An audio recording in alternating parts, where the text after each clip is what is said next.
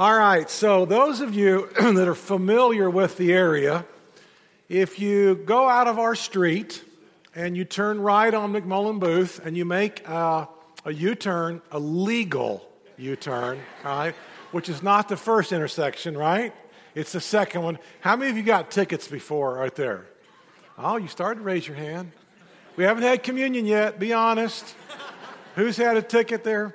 All right, so you make that U-turn and you go on McMullen Booth and you're coming up to the Courtney Campbell Causeway. Are you with me so far? All right, so you go to Courtney Campbell Causeway. You can go east or you can go west. You can turn left, which is east, and the east will take you toward Airport, Rocky Point, Bahama Breeze. I know the restaurants, okay? Or if you go to the right, to the west, you will go to the beach. You will hit Clearwater Beach, right? All right, so far so good. Anybody directly challenged so far? Understand this? All right. You're on I-75. If you go south, you're going to go to, that's right, St. Pete or Sarasota or wherever. If you go north, you're going to end up somewhere. Okay, great. So far so good. All right. So you know this. The road that you're on determines the direction of your life. And the direction will ultimately determine your destination. Everybody in this room, you're on a road. And the road you're on, whether you realize it or not, has a guaranteed destination. Every road will lead you somewhere. You cannot turn right and go west on 60 and get to the airport conveniently. Okay, I guess you can get there somehow, but not conveniently, right? So everybody in the room understands that you are on a road. There is a direction of your life, and the direction of your life will lead you to your destination. So the question is this: are you on the road you want to be on? Are you headed toward the destination that is what you want to do? Are you on the right road? You're on a road. Everybody in the room is on a road. Let me unpack this just a little bit.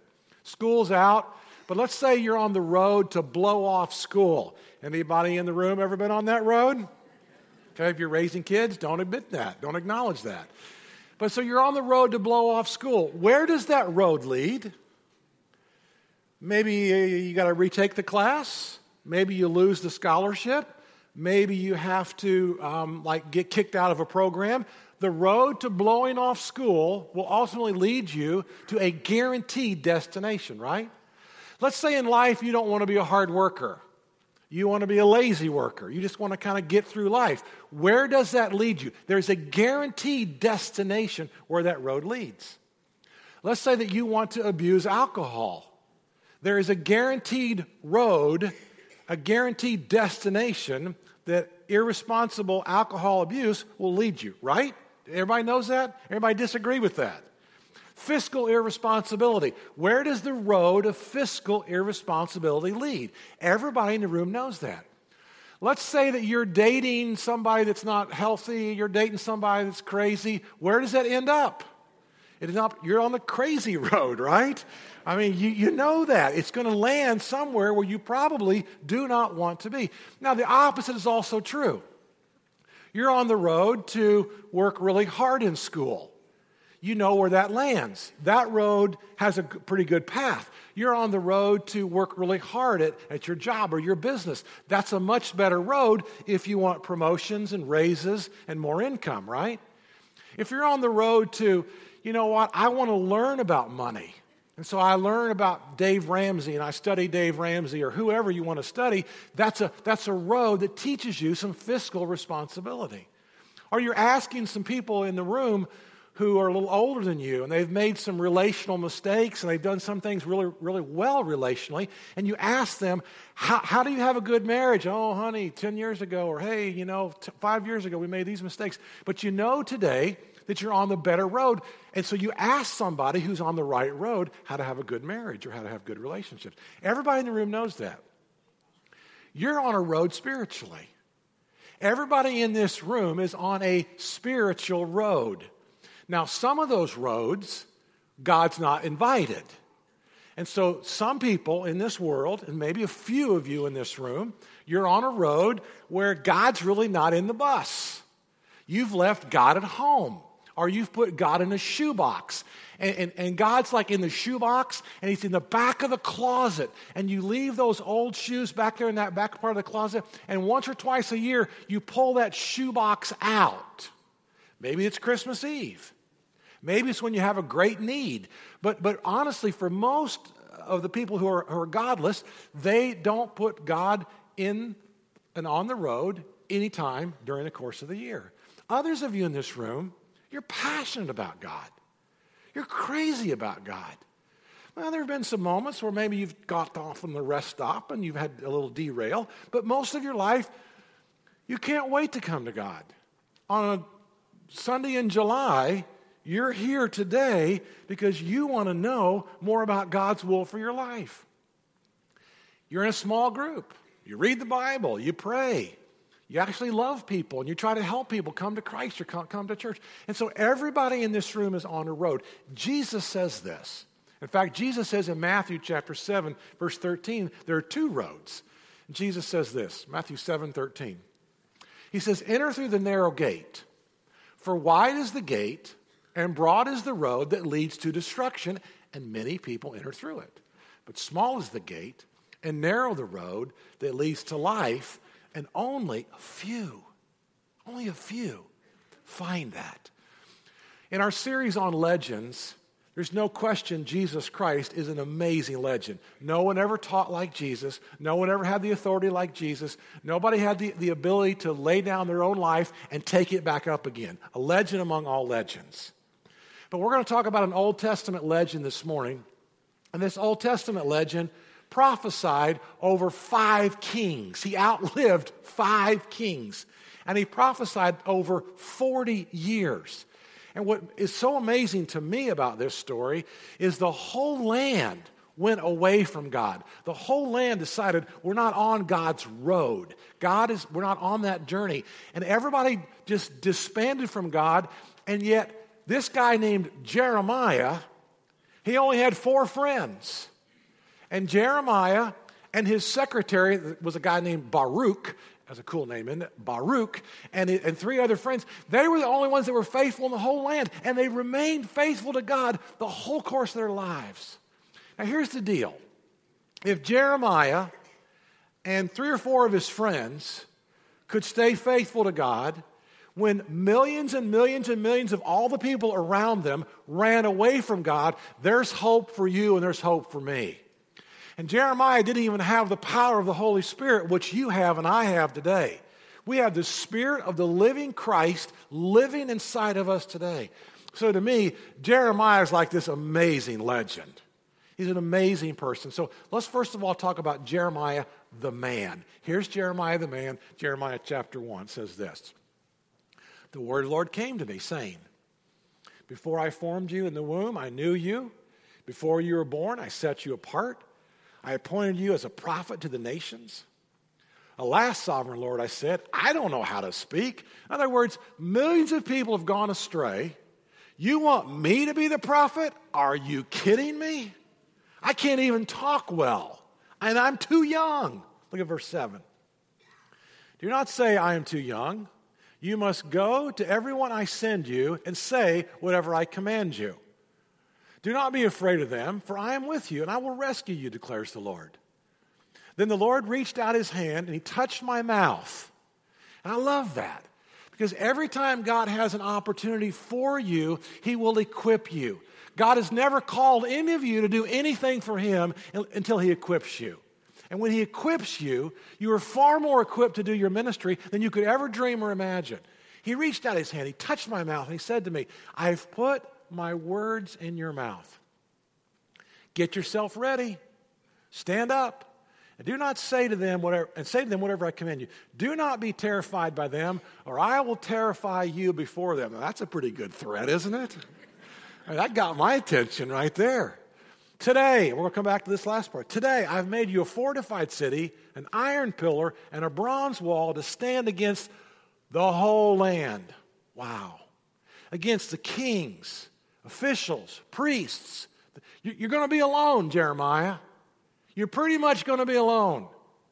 But I've made you a pillar of iron, and I've made you a bronze wall, and I've made you a fortified city. You're going to be able to stand against kings and priests and prophets. They will fight against you, but they won't overcome you. For I'm with you, and I will rescue you. That's the goal for me, for you today. Everybody in this room can be a legend. What a great story. Well, here's the problem, chapter 2. The word of the Lord came to me, and he said, go and proclaim in the hearing of Jerusalem. This is what the Lord says. I remember the devotion of your youth. How as a bride you loved me, and you followed me through the wilderness, through a land that was not sown. Israel was holy to the Lord, the first fruits of his harvest. All who devoured her were held guilty, and disaster overtook all of Israel's enemies, declares the Lord. In other words, I took care of you. But hear the word of the Lord, you descendants of Jacob and all you clans of Israel. Here's where the music begins to change just a little bit. This is what the Lord says. What fault did your ancestors find in me, that they strayed so far from me? They followed worthless idols, and they became worthless themselves. They did not ask, where is the Lord, and who brought us up out of Egypt and led us through the barren wilderness, through a land of deserts and ravines, a land of drought and utter darkness, a land where no one travels and no one lives. In other words, God's saying, I took care of you. What's going on? I took care of you. I brought you into a fertile land to eat its fruit and its rich produce. But you came and you defiled my land, and you made my inheritance detestable. The priests did not ask. Now here's the priests. The priests were in on this. The priests did not ask, where's the Lord? Those who deal with the law did not know me. The leaders rebelled against me. The prophets prophesied Baal, following worthless idols. And during the reign of King Josiah, the Lord said to me, have you seen what faithless Israel has done?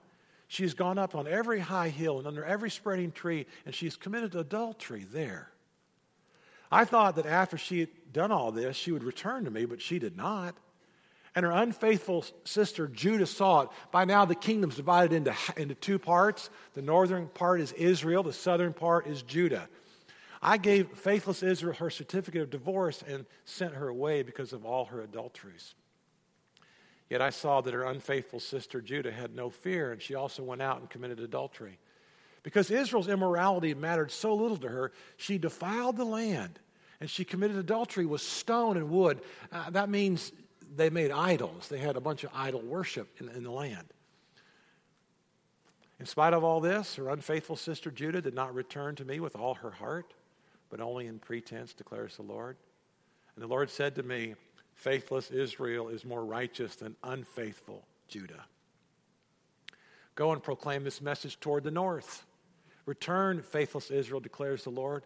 I will frown on you no longer, for I am faithful, declares the Lord. I will not be angry forever. Only acknowledge your guilt.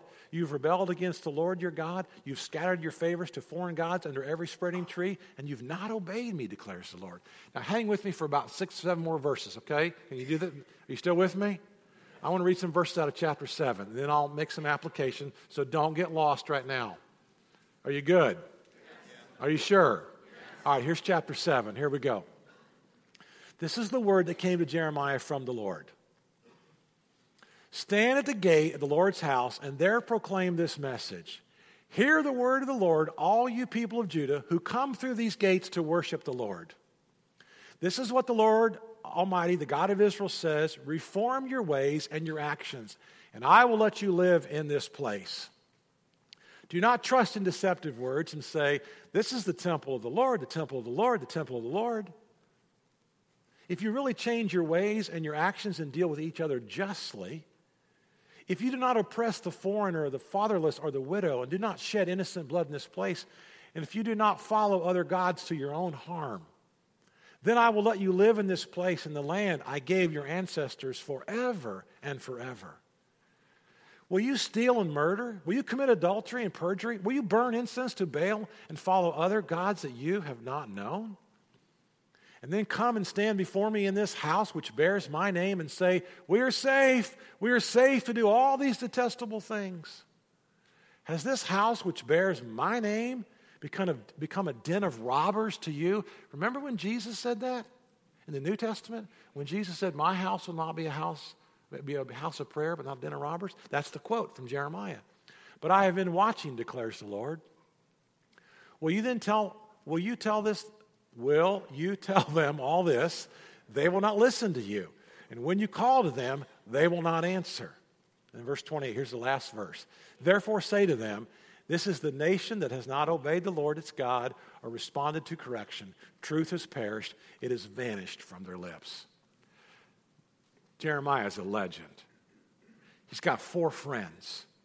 The entire land went spiritually AWOL. Nobody is following the God of Abraham, Isaac, and Jacob. It is an amazing story of how all these people went astray. Now, here's the great news for us today.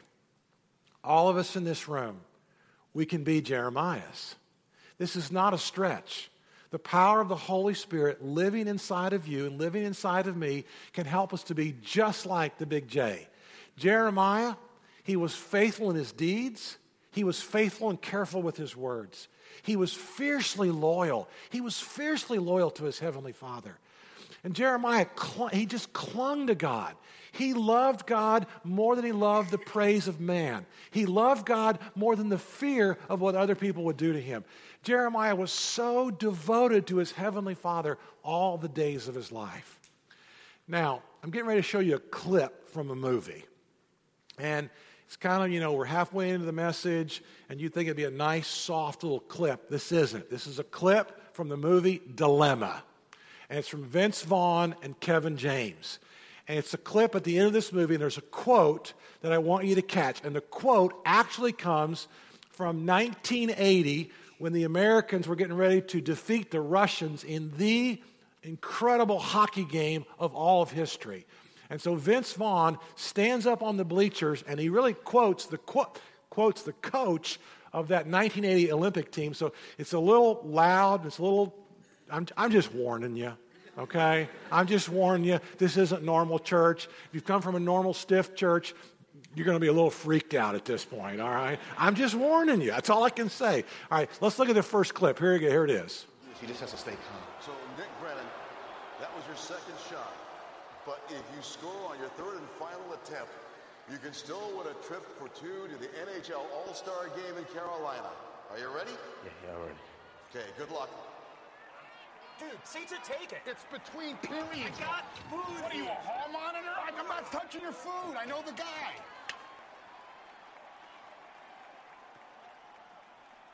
Nick! Great moments are born from great opportunities. That's what you have here tonight, Nick. That's what you've earned here tonight. One shot. You take it 10 times, you might miss 9. But not this shot, Nick. Not tonight. Come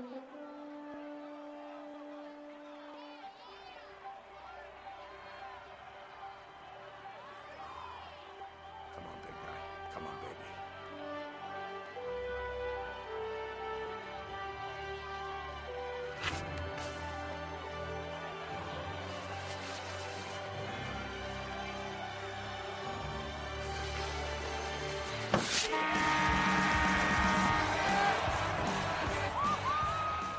All right, now catch the quote. I want you to catch the quote. I'm going to show you just the quote one more time. Here we go. Great moments are born from great opportunities. That's what you have here tonight, Nick. That's what you've earned here tonight. One shot. You take it 10 times, you might miss 9. But not this shot, Nick. Not tonight. Great moments are born from great opportunities. You have amazing opportunities. Do you know what you have? Do you know what's right in front of you? You're in a family. You're in a neighborhood. You're in an apartment complex. You're a single woman in an office that might be filled with men. You're a single man. That's an opportunity to provide and to protect. You're a business owner. You're a mom. Do you know what opportunities as a mom? You get to be a dad. You get to be a grandfather. You get to be an uncle. You're an aunt. Everybody in this room, we have great opportunities. Great moments are born from great opportunities. I think God gives us more opportunities than we know what to do with.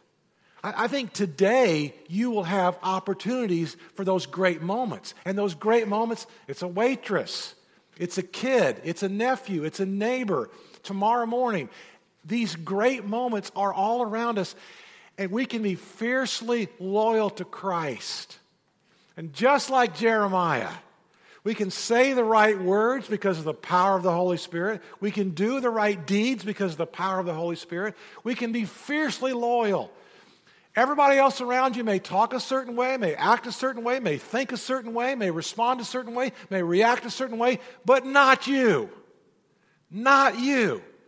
Great moments are born from great opportunities. Why? Look what he says in Jeremiah chapter 1, verse 17. Don't miss this. Jeremiah chapter 1, he says, get yourself ready. God didn't save you so you could sit in a pew and stew. God saved you for action. God saved you for you to be something. God saved you for you to do something. He put you in an opportunity, and you have a great moment. Every man, every woman in this room, we have greatness all around us. Get yourself ready. Stand up and say to them, whatever I command you, do not be terrified by them, or I will terrify you before them. And here's the verse I want you to cling to. I've committed this verse to memory. Get yourself ready, because today I've made you a fortified city. I've made you an iron pillar and a bronze wall to stand against the whole land.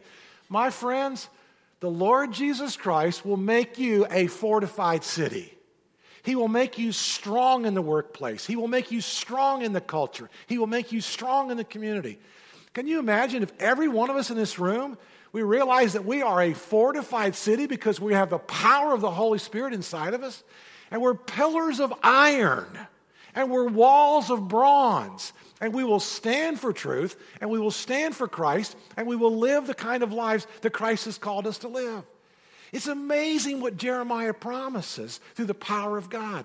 3 quick promises I want to give to us.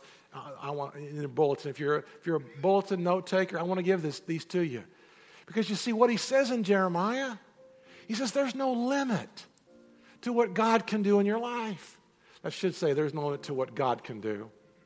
There's no limit to what I can do in your life. That's what Jeremiah is saying. That's right. Jeremiah is saying I can do this. Here's the verse.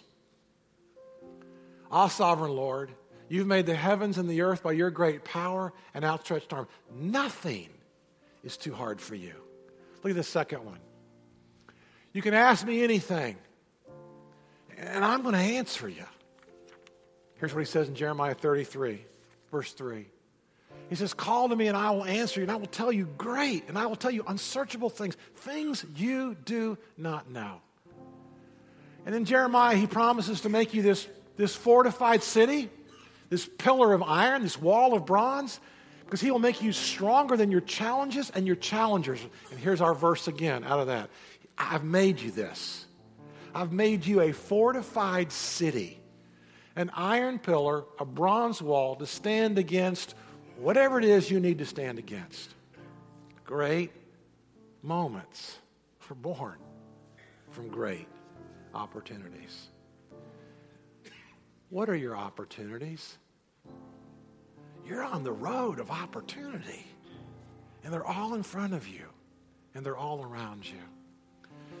So I want to ask for you guys to go ahead and pass out communion right now. As they pass out communion, perhaps you can just realize the value of the God's given before you. This past couple weeks ago, Pat Summitt died. I think you know who Pat Summitt is, the coach of the Lady Vols, one of the most successful coaches of all time. Go ahead and pass out communion if you want to, and just hold the loaf and the cup. And Pat Summitt passed away, and She had 38 winning seasons. She won 8 national championships. She won a silver medal as a player in 1976. She won a gold medal as the coach in 1984 of the Olympics. This was an amazing coach, woman, athlete. And when she passed away, it was spread out all over the world, newscasts, newspapers, everywhere. Same week, almost to the same day, a pastor in Lexington, Kentucky by the name of Wayne Smith died. And Wayne Smith in Lexington, Kentucky preached for 40 years. And hundreds and hundreds and hundreds of people became Christians. Wayne Smith impacted the community of Lexington, Kentucky like nobody's business. But he didn't get his picture on the front page of USA Today like Pat Summitt did. Wolf Blitzer wasn't talking about Wayne Smith. He was talking about Pat Summitt. And Pat Summitt was a great lady. But in the kingdom of God, Pat Summitt, Wayne Smith. Pat Summitt won some basketball games. Wayne Smith won people to Christ. Wayne Smith helped people to get their sins forgiven. He got people to go to heaven. Pat Summitt's a great lady. I'm a Vols fan. But Wayne Smith is a hero. He's a legend. And that's what every single one of us in this room can be. We have such an amazing opportunity to be legends. Listen to some of these testimonies, but I think some of these legends in the room.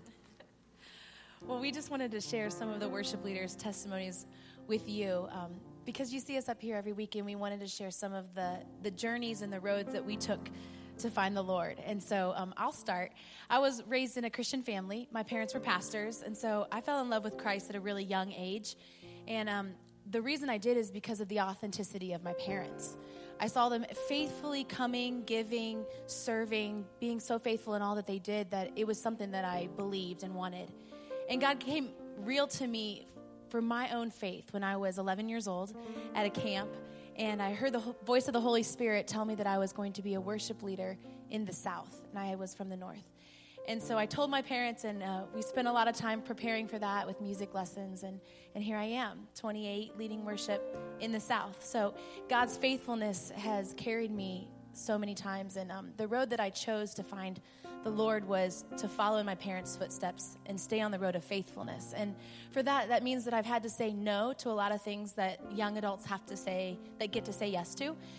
But I've gotten to say yes to a lot of things that have been way more adventurous and fun in my life. So, my name is Desiree. I grew up in a Christian home, and I was abused. I ran away from God as far as I possibly could. When you intentionally run from God, it becomes very tiring. I was so tired. I found myself in the back of a church, just wanting to be there for peace, just wanting for the chaos of my life, just to be able to be silent. And I knew from when I was a child that that's what God does for you in church. So I sat there for a few weeks and really wasn't paying attention, but I can remember looking around the people around me in the church, and I just thought, wow, some of these people, they have Jesus. I've gone so far away. There is no way that he will ever take me back. But I kept going. And eventually I started paying attention. I got into a Bible study where I could ask questions about God, who he was to me, who I am to him. And in his word, he taught me that I am forgiven, I am worthy, and I am a child of God. Hi, my name is Jean-Marc. I, too, grew up in a Christian family. My parents were pastors, my dad was a pastor. So I grew up as a PK, and life as a pastor's kid was full of all kinds of pressure. And it's kind of hard to describe or share that with you, but I remember growing up just kind of playing church, not really making my faith real or something that I can say was what I believed. I just really just did what my parents did. It wasn't until towards the end of high school, beginning of college, I started going through some things. My friends were going through things, and life kind of got real at that point. There was no more playing, and I kind of went a little ways from God. But I ended up going to a camp, and I felt God's voice, and I heard him talk to me and tell me how much he loves me. And the gifts that he's given me. And just, I felt his love and his grace, and my faith started to become real, more real to me as from that point on. And, every day he continues to show me that he loves me, and he continues to bless me with his grace. My name's Ethan, and I grew up as a pastor's kid as well. And he spoke a little bit of that pressure. And, people's eyes are on you, whether you're going to be the typical rebellious preacher's kid or you're actually going to maybe follow in the footsteps. And so I kind of lived under this lifestyle of always trying to give off this perception that I had it all together, and that I had it figured out, and that I was going to be successful. And so, you just live for everyone else. And not until I really started to get alone, started to listen to the voice of God, did I realize that I don't have to be a slave to the fear of being caught. I don't have to be a slave to the fear of people perceiving me differently. I don't have to be a slave to any of this, that God does love me, that he does have a plan, he have a purpose for my life. And so it's a amazing journey, amazing walk that I'm continuing to journey on and desire to journey well. And the road that Jesus chose was the straight and the narrow road. And from Jeremiah, which was the prophet that we were talking about today, it says this: "The days are coming, declares the Lord, when I will make a new covenant with the people of Israel and with the people of Judah. It will not be like the covenant that I made with their ancestors, when I took them by the hand and I led them out of Egypt, because they broke my covenant, though I was a husband to them. This is the covenant I will make with the people of Israel. After that time, declares the Lord, I will put my law in their minds, and I will write it in their hearts, and I will be their God, and they will be my people. No longer will they teach their neighbor to say to one another, 'Know the Lord,' because they will all know me, from the least to the greatest, declares the Lord. For I will forgive their wickedness and remember their sins no more." And so for Jesus to fulfill this prophecy means that he had to walk that narrow path. And though he could choose to go off of it, he knew the Father's will, and he knew that he was the one that would fulfill the prophecy of forgiven sins. So as we take our communion today, let's remember that. Let's remember that he walked the road to Calvary. He walked that straight uphill road to Calvary with a cross on his back. And he stayed faithful to the journey to fulfill it. And God, would you help us to stay faithful to the journey that you have for us, so we can get the fullness of it, so we can get the fullness of the promise that you have for us.